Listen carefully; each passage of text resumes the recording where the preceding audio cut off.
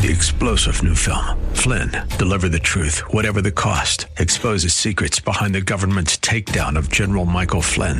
Flynn knew what the intel world had been up to. He ordered the first audit of the use of contractors. This set off alarm bells. He told the truth. He was the most dangerous person for Donald Trump to hire. They had to get rid of Flynn.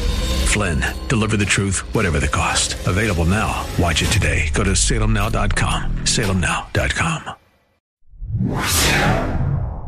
Today, are koalas the new polar bears? Will new evidence sway the Senate in the impeachment trial? And can gender theory change the world? Or at least the way we see it. Welcome to the 180 Cast.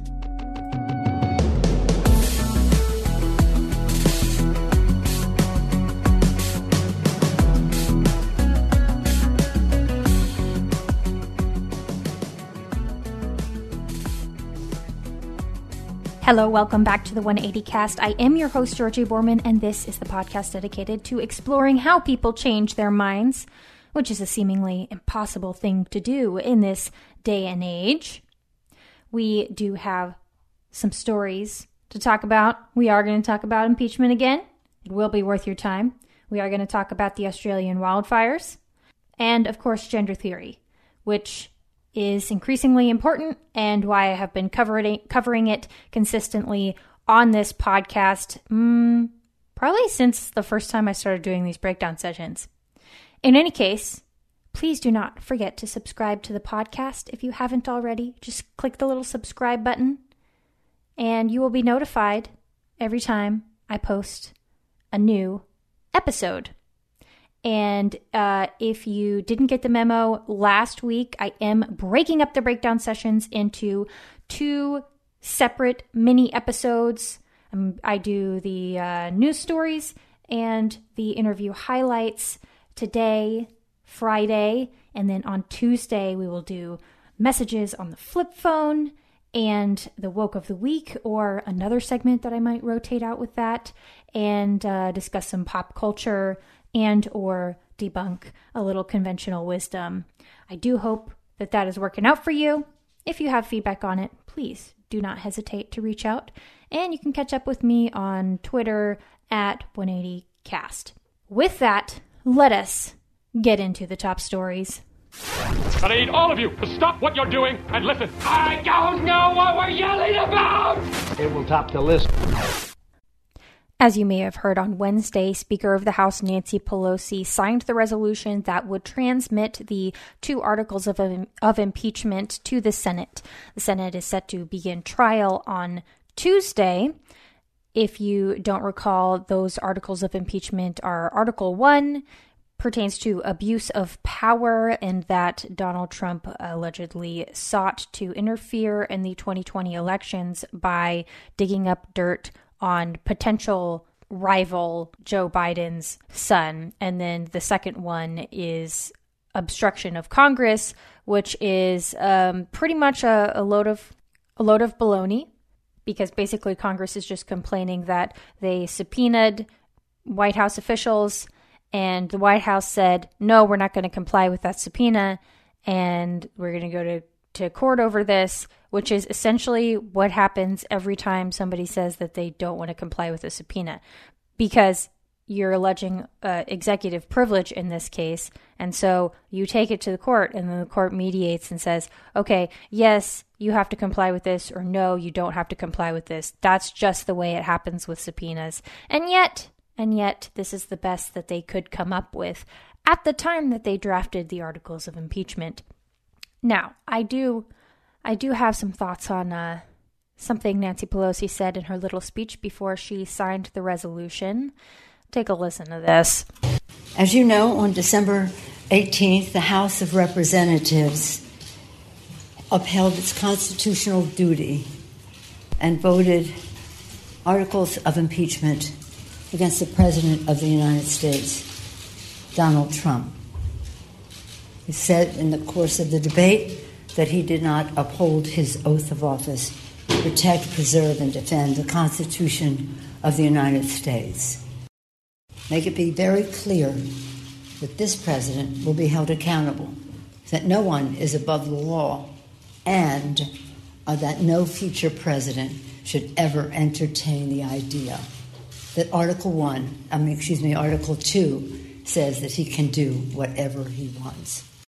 Yeah, I think that Nancy Pelosi really, when she was getting dressed for the day that morning on Wednesday when she signed that resolution, she was, pulling on her bright pink pantsuit, and she turns over and she just sighs and says to her intern, who is probably responsible for the bright pink pantsuit because she forgot to do the dry cleaning for this solemn occasion. She says, Penelope, it's just eating me up inside how much the Constitution has been trampled. I'm just so torn up over how our Constitution has been treated and how this lawlessness has been allowed to continue, and I'm just so glad that we're doing this for the Constitution of the United States of America. Please cue the tiny violin. So today, we will make history. When the managers walk down the hall, they will cross a threshold in history. As we make that history, we will be making progress for the American people. Progress in support of our Constitution. Progress in honor of the sacrifice and the vision of our founders. Progress in honor of the sacrifice of our men and women in uniform. And progress for the future of our children. Look, I usually don't get into this whole let's play the hypocrisy game situation. I do think that generally playing he said, she said, and look at what a hypocrite you are is not always the most substantive and helpful conversation that we can have. But it is worth pointing out. It is definitely worth pointing out the fact that Nancy Pelosi presided over the House and passed one of the most lawless bills to ever come through Congress, and that was Obamacare. She passed Obamacare, and not only did she pass Obamacare, but she was very, very proud of it. She was positively beaming when that bill was signed. And she's going to stand there and lecture the American people about people being above the law and about protecting and defending the Constitution of the United States and setting an example for our children. Listen to what Nancy Pelosi said way back in 2009 when she was asked by a reporter whether or not the individual mandate for healthcare that requires individuals to buy insurance, that was a signature part of the legislation, whether that was constitutional. Does the Constitution grant Congress the authority to enact an individual health insurance mandate? Are you serious? Yeah. Are you serious? Yes, I am. Absolutely. Are you serious? Are you serious, Nancy Pelosi? Boy. See, this speaks to, it's not just about hypocrisy in itself. It speaks to her character and the character of other Democrats who have decided that this is the hill they're going to die on. They're going to die on the impeachment hill, and to make a big show of it and a big show about how Donald Trump is violating the Constitution, despite the fact that they can't point to anything specific within the Constitution that Donald Trump has violated. And at least at the time they were drafting the articles, they couldn't point to any specific thing that he did that was illegal as far as any statutes or regulations are concerned. And yes, it speaks to the character of at least the leaders of the Democrat Party, that they are able to stand there with a straight face and say that they really care about the Constitution. I mean, listen to what I dug up this other little gem from 2009 because I remembered this. This is Representative John Conyers and what his opinion of the constitutionality of Obamacare was. Just to show you how much they deeply, deeply care about whether or not actions of the government are constitutional. What part of the Constitution do you think gives Congress the authority to mandate individuals to purchase health insurance? Under several clauses. The good and welfare clause and a couple others. Boy, they sure know what they're talking about as far as what's constitutional and what's not. Yep. I'm just saying. I don't think that any of us deserve a lecture from people who have not given two hoots about what's constitutional or not until it became politically expedient, at least as far as pleasing their base is concerned. But that does bring us to our second point, which I hinted at earlier, which is there any new evidence since these articles were drafted that might be something that you should pay attention to? Because you're probably thinking at this point, Georgie, this impeachment thing has been dragging on for months and months and months, and it's full of minutia, and it's hard to keep track of, and it doesn't really seem like President Donald Trump did anything that's worthy of removing him from office. And please, for the love of everything good in this country, tell me, do I have to pay attention any longer? Is there anything that I absolutely need to know to make up my mind about impeachment? And is there anything that could possibly sway squishy senators in the trial to vote to oust President Trump out of office? And I will tell you, there are two pieces of evidence that I submit for your consideration. Number one is that just last week, the U.S. Government Accountability Office released a decision saying that they believe that the Trump administration violated the law in withholding aid to Ukraine. They consistently suspended it over and over and sent notifications to the Pentagon saying, hey, the aid is being held up. We're putting a quote-unquote pause on the aid. And it was decided, at least, that withholding that obligation did violate the law. Now, does it carry any criminal charges? No. As far as what I've read, it doesn't carry any criminal charges. And it is just an initial decision. It has to move through a process in order for it to be, made official. But it does seem that, at least at this point, you do have evidence that the Trump administration did do something illegal with regard to withholding the aid. And the Pentagon was pretty mad about this.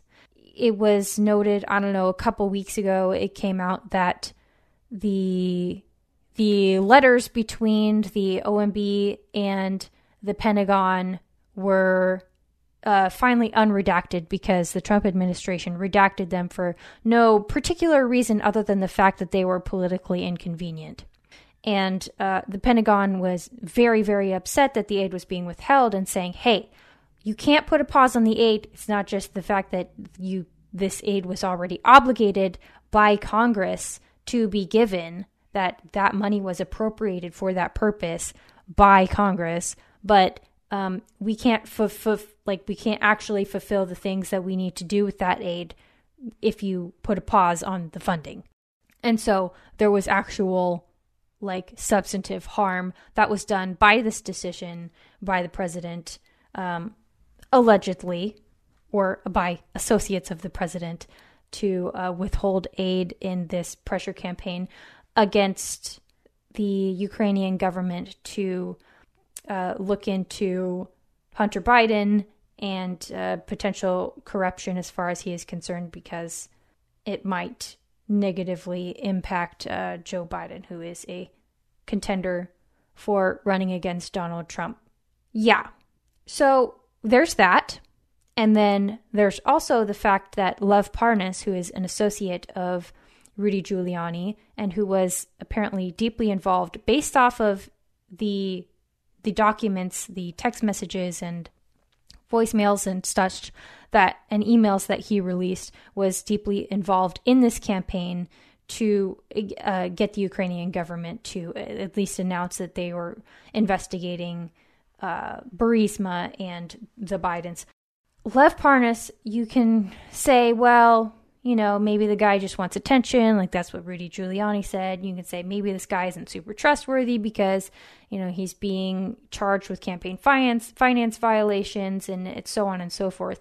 But if you actually look at the documents he puts forth, they seem to support the idea pretty strongly that this was an actual thing that happened in the actual world, that the Ukrainian government was being pressured regarding these investigations, and the aid, it at least passes preponderance of the evidence that the withholding of aid to Ukraine had something to do with that. So, was this a bad thing that happened? Yes. Does this speak to Donald Trump's character and Rudy Giuliani's character? Yes. Does it show that he lacks judgment and is easily taken in by conspiracy theories, which is concerning for somebody who holds the highest office in the land? Yes. Is this something that you would remove a sitting president for? I would still argue no, especially considering the fact that we have an election coming up. We just need to go a little less than a year, and the American people can decide whether or not they want that kind of person in office. I mean, we've kind of always known that Donald Trump was like this. Like, he used to be a birther. He used to believe that he used to believe that Barack Obama's birth certificate wasn't real and that he was born in Kenya. Okay? Like, this is kind of all, it's like, I think Ben Shapiro who said this. It's like, his theory is like, it's all baked into the cake. We already knew this stuff. The American people knew this stuff and knew that this was kind of probably something that was going to result out of the Trump administration. Like, this is not something, prudentially speaking, that Donald Trump should be removed for. And I'm not sure that I can say anything other than that with any honesty and with any clarity of thought, because I'm still kind of chewing on it. Like, I have a high standard for character, and there's a certain bar that I've always said that you have to meet in order for me to vote for you. And I think Trump has shown that, like, he doesn't meet that bar, but at the same time, there's this argument for the lesser of two evils. And honestly, I don't know. I think that there are some squishy senators, like maybe Susan Collins or Lisa Murkowski, that could be persuaded by these pieces of evidence. The decision from the U.S. Government Accountability Office and these documents from Lev Parnas. But you know what? You decide for yourself. And if you have thoughts on it, you should definitely call me on the flip phone at 323-999-1802 and leave a voicemail. That would be lovely. And now we can move on to this other story that I want to talk about. I want to talk about the bushfires in Australia really quick. Okay, according to NASA, this is from Business Insider. According to NASA, the smoke from the Australian wildfires had already traveled halfway around the planet by January 8th, and the agency expects the smoke to make a full circuit of the globe and then return to Australia. That is how massive these fires are. And as of last week, the fires have burned 25 million acres and claimed the lives of 27 people, destroyed 2,000 homes, and possibly 1 billion animals. This is a very big fire. It is very destructive, and the firefighting efforts have basically done absolutely nothing because there is no technology that is capable of keeping up with a fire that is burning with this intensity and at this pace. Now, I'm going to say what the mainstream media is reluctant to say, or just flat out refuses to say, because you deserve to know. And then I'm going to tell you how this might affect you, or what you should expect going forward with regard to the Australian bushfires. Okay. Of course, as you might expect, the media is putting this at the feet of climate change. And pretty much every article I've run into has had something to say about climate change. If not half the article, then at least a footnote saying, read more about how climate change is causing the Australian wildfires. Okay? And I'm not being a blanket denier here or anything like that. But what I'm saying is, okay, let's talk about what the primary causes are, and then maybe we can talk about these other things that may have exacerbated or created conditions that indirectly may have led to a destructive situation such as this. The state of New South Wales, which has been worst hit by these bushfires, In that state alone, police have taken legal action against 183 people for not complying with the burn ban or deliberate arson. That's 24 people for arson. And then another 47 people for disregarding lit cigarettes or matches. 40 were juveniles, interestingly enough. And one of them was a teen firefighter. So already we have what you should be looking at when you investigate any event, whether it is catastrophic, whether it is big or small, is you need to look for the primary culprit. And the primary culprit for these fires is people. Human beings started these fires. And as it happens, as the human population increases, the potential ignition sources have also increased along with that rapidly. So when people say, oh, the fires are worse than they've ever been, you also need to take into account the fact that the population of Australia has increased fivefold over the last 5 million to 25 million. So just basic logic dictates that if you have more people, then you're going to have more fires caused by people, because most wildfires have some sort of human element. It's not mostly lightning or something like that. Okay. So, and experts in New South Wales also know, okay, talking about causes here, it's not just what causes the fire, but what causes the fire to be to burn so fast and with such intensities. Experts already know that the fuel load, that the amount of bush, the amount of vegetation, that there was just a lot of it. There was so much of it. It was higher than normal. And that is what's causing the fire to burn hotter and faster than any firefighting technology can possibly keep up with. In 1974 to 1975, nearly 15% of Australia was burned up by fires. So it was even worse than the fires that we're experiencing now. And it was an outlier as well, just like this 2019-2020 fire is. So we need to put these in context, and you need to look at what are the primary causes, what are the secondary causes, and then maybe we can talk about exacerbating factors based off of science that is sketchy at best because it's based off of models. And then you can argue that. But it seems like everything's been put backwards, right? It's let's blame climate change first, and then maybe we'll get around to talking about how people started most of these fires, how poor bush or forest management is responsible for the high fuel load because the vegetation was not thinned out as it should have been, as natives to Australia have been doing for hundreds and hundreds of years in order to keep fires under control and to keep the destruction down to a minimum and to keep them from burning too hot. So let's not talk about the human element. Let's not talk about poor forest management. Let's not talk about any of that stuff. And if we do have to talk about it, we'll kind of reverse the order. First, we're going to put all of the emphasis on climate change and how that's responsible, and that's a huge deal. And we're not really going to put any emphasis whatsoever on the practices or the behaviors that are the direct causes of the destruction that we're seeing. And the media talks all the time about how we're supposed to be responsible with the environment. And the responsible thing to do is to adhere to everything that the climate scientists are saying, what everybody at NASA is saying. And that's the responsible thing to do, is we need to implicate things like cap and trade. We need to do all of the climate mitigation policies across the board, like Green New Deal, all of that, stop gas guzzling cars. They talk about being responsible for the environment, but then they're deliberately ignoring the primary and secondary causes of this destruction. Does that sound responsible to you? Does that sound reasonable to you?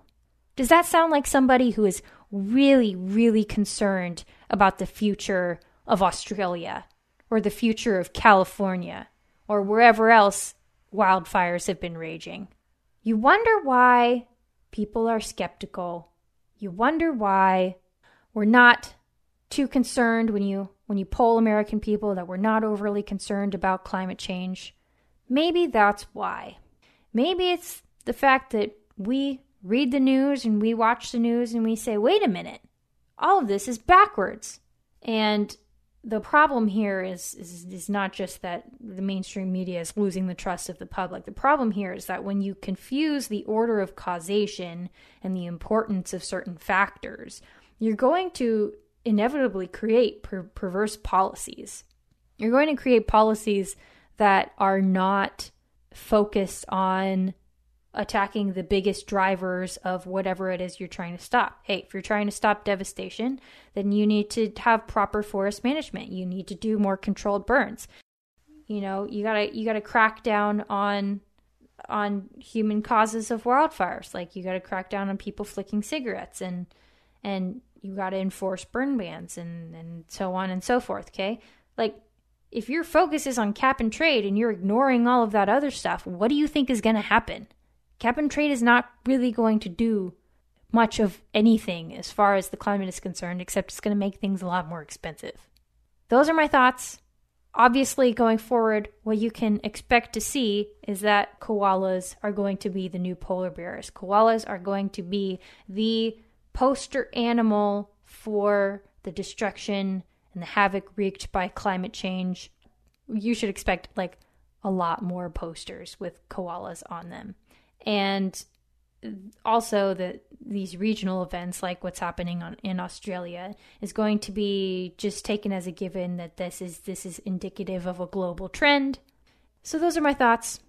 Let's move on now to interview highlights from episode 43 with Charlie Evans of the Detransition Advocacy Network.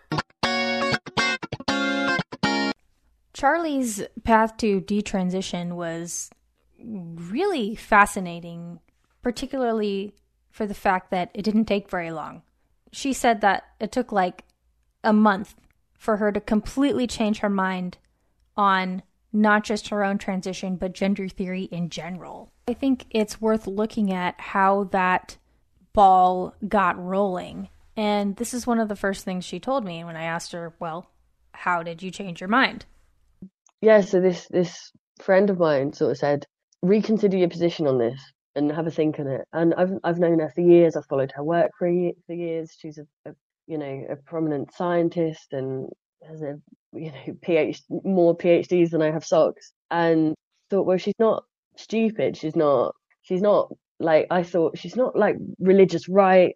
She's not. I believe boys should be boys and girls should be girls. She's a gender non-conforming bisexual woman, left-leaning. Okay, so one of the first things that you'll notice if you've attended kindergarten is that she asked really nicely. This friend of hers, as many PhDs as she has, she didn't seem to be particularly condescending about it. And she said, hey, I think you should reconsider your position on this. And then the second thing is, obviously, she did have PhDs. She was highly qualified to talk on the subject and very smart. And then thirdly, she had something in common with Charlie Evans. They're both members of the LGBT community. Charlie Evans is lesbian and her friend is bisexual and quote-unquote gender nonconforming. So you've got commonality there, you've got courtesy, and you've got qualifications. And no, I did not plan that alliteration, but let's just go with that. Commonality, courtesy, qualifications. Those are three very important ingredients if you are trying to persuade somebody, especially on a very sensitive subject. But anyway, she also said she was, of course, encouraged to scroll through this other woman's Twitter who is a quote-unquote TERF, a trans-exclusionary radical feminist. And here's what she said about that. So from her, I literally went from her Twitter to who's now a friend of mine's Twitter, and started scrolling through her posts. Then I started reading, I don't know if you've heard of the philosopher Kathleen Stock, but I started reading some philosophical work about what is actually gender. Is there any such thing as gender identity? Does this exist? Is it the same as innate sexual orientation? Is it the same as being born gay or being born straight? Are you born a girl or a boy in your brain, or is it just a sex? And then I think within a month I changed my mind completely and realised I was wrong. I messaged the original friend and said I was absolutely wrong in every way. And yeah, so within a month of her saying, I think you should reconsider that tweet, I was protesting with the group that I'd called TERFs. This raises an interesting question, because when I attended college, I always wondered to myself, I'm like, okay, I'm in college and I'm being asked to read all this material by stuffy academics, and some of it is kind of dense and some of it is hard to follow.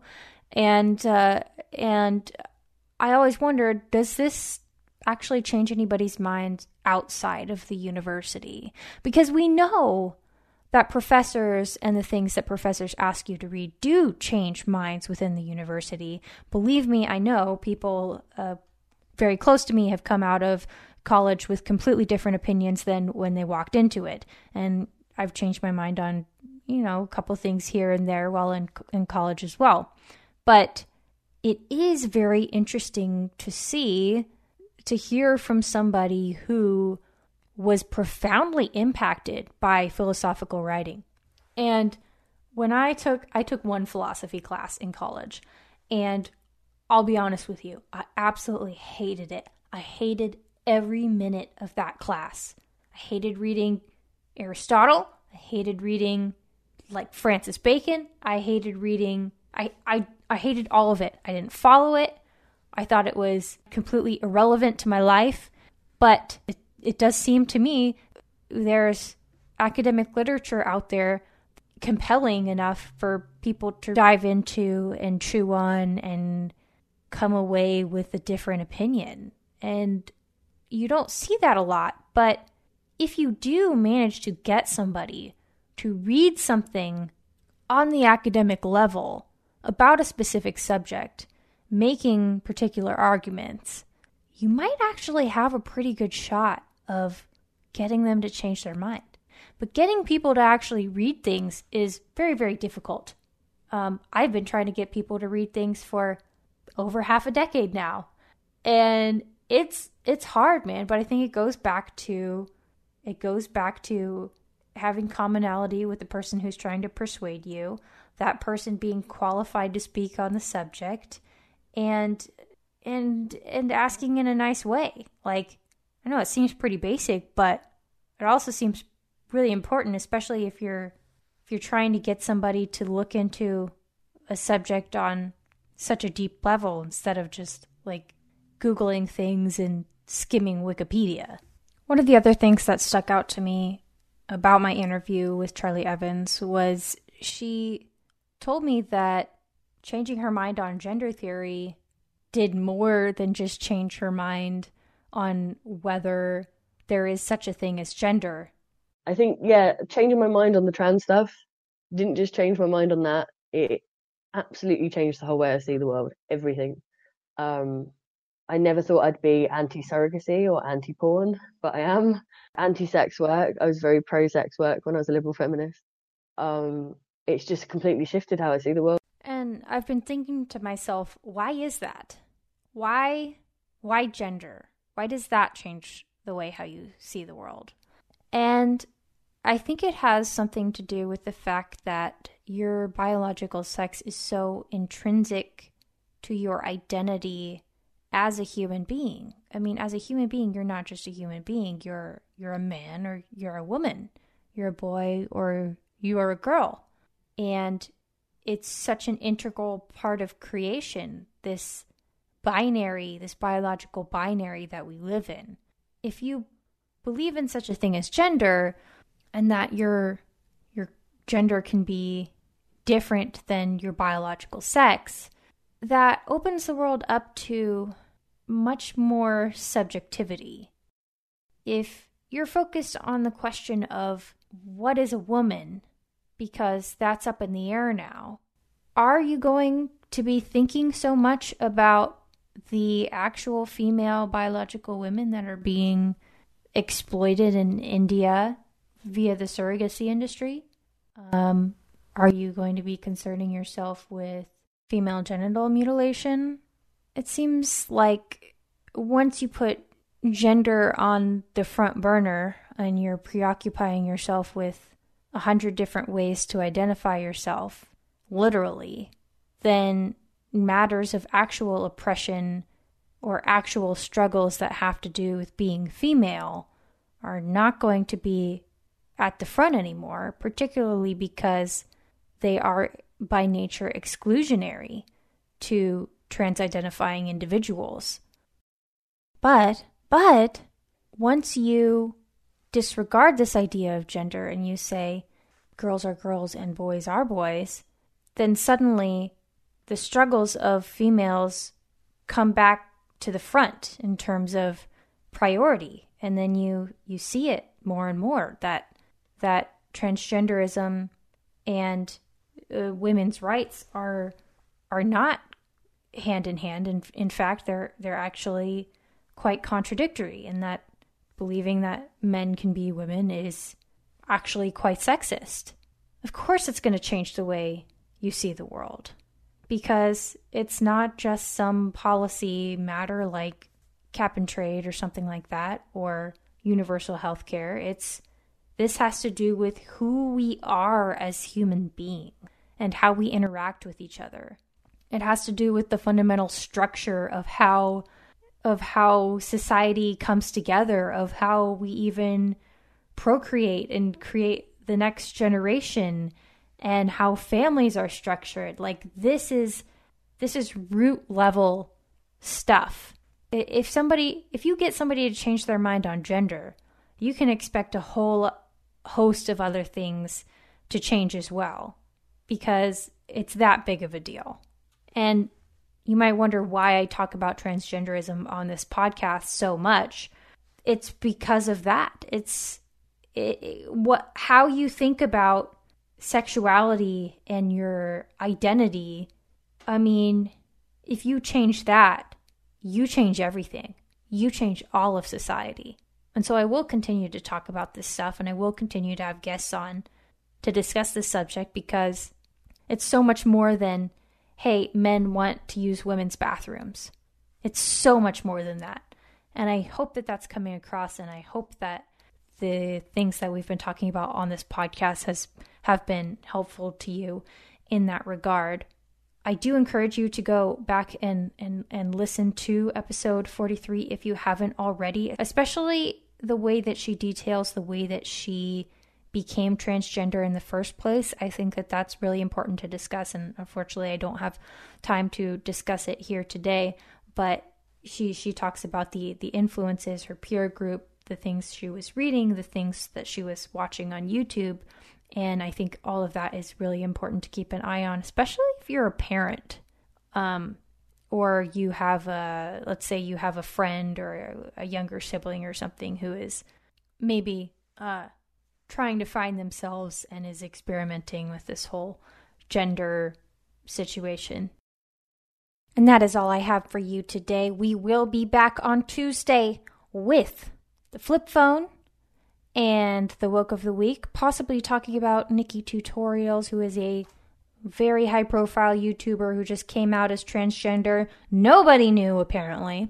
We might talk about that. I'm still going back and forth on it. If you want me to talk about that, you can text me at 323-999-1802, or you can message me, DM me, or tweet at me at 180cast. And please, before you go, do not forget to subscribe if you haven't already, and thank you in advance if you do. And if you like the 180cast, please consider giving it a review on Apple Podcasts, because, believe it or not, it does help a lot in helping this podcast grow and gain more of a community where we can talk about how people change their minds and have open and honest discussions where we don't compromise on our beliefs, but we can listen to other people without yelling at each other. Imagine that. I do hope that you have a wonderful weekend, and until next time, seek the truth, share your values, and listen with your heart and your mind. God bless. In the middle of the struggle, Lord, let me see who I am, what I need, who I've got to in the middle of the struggle. Lord, let me see who I am, what I need, who I've got to in the middle of the struggle. Executive producer Kevin McCullough. Music by Reefy Crop. I need, who I've got to in the middle of the struggle. Lord, let me see who I am, what I need, who I've got to be.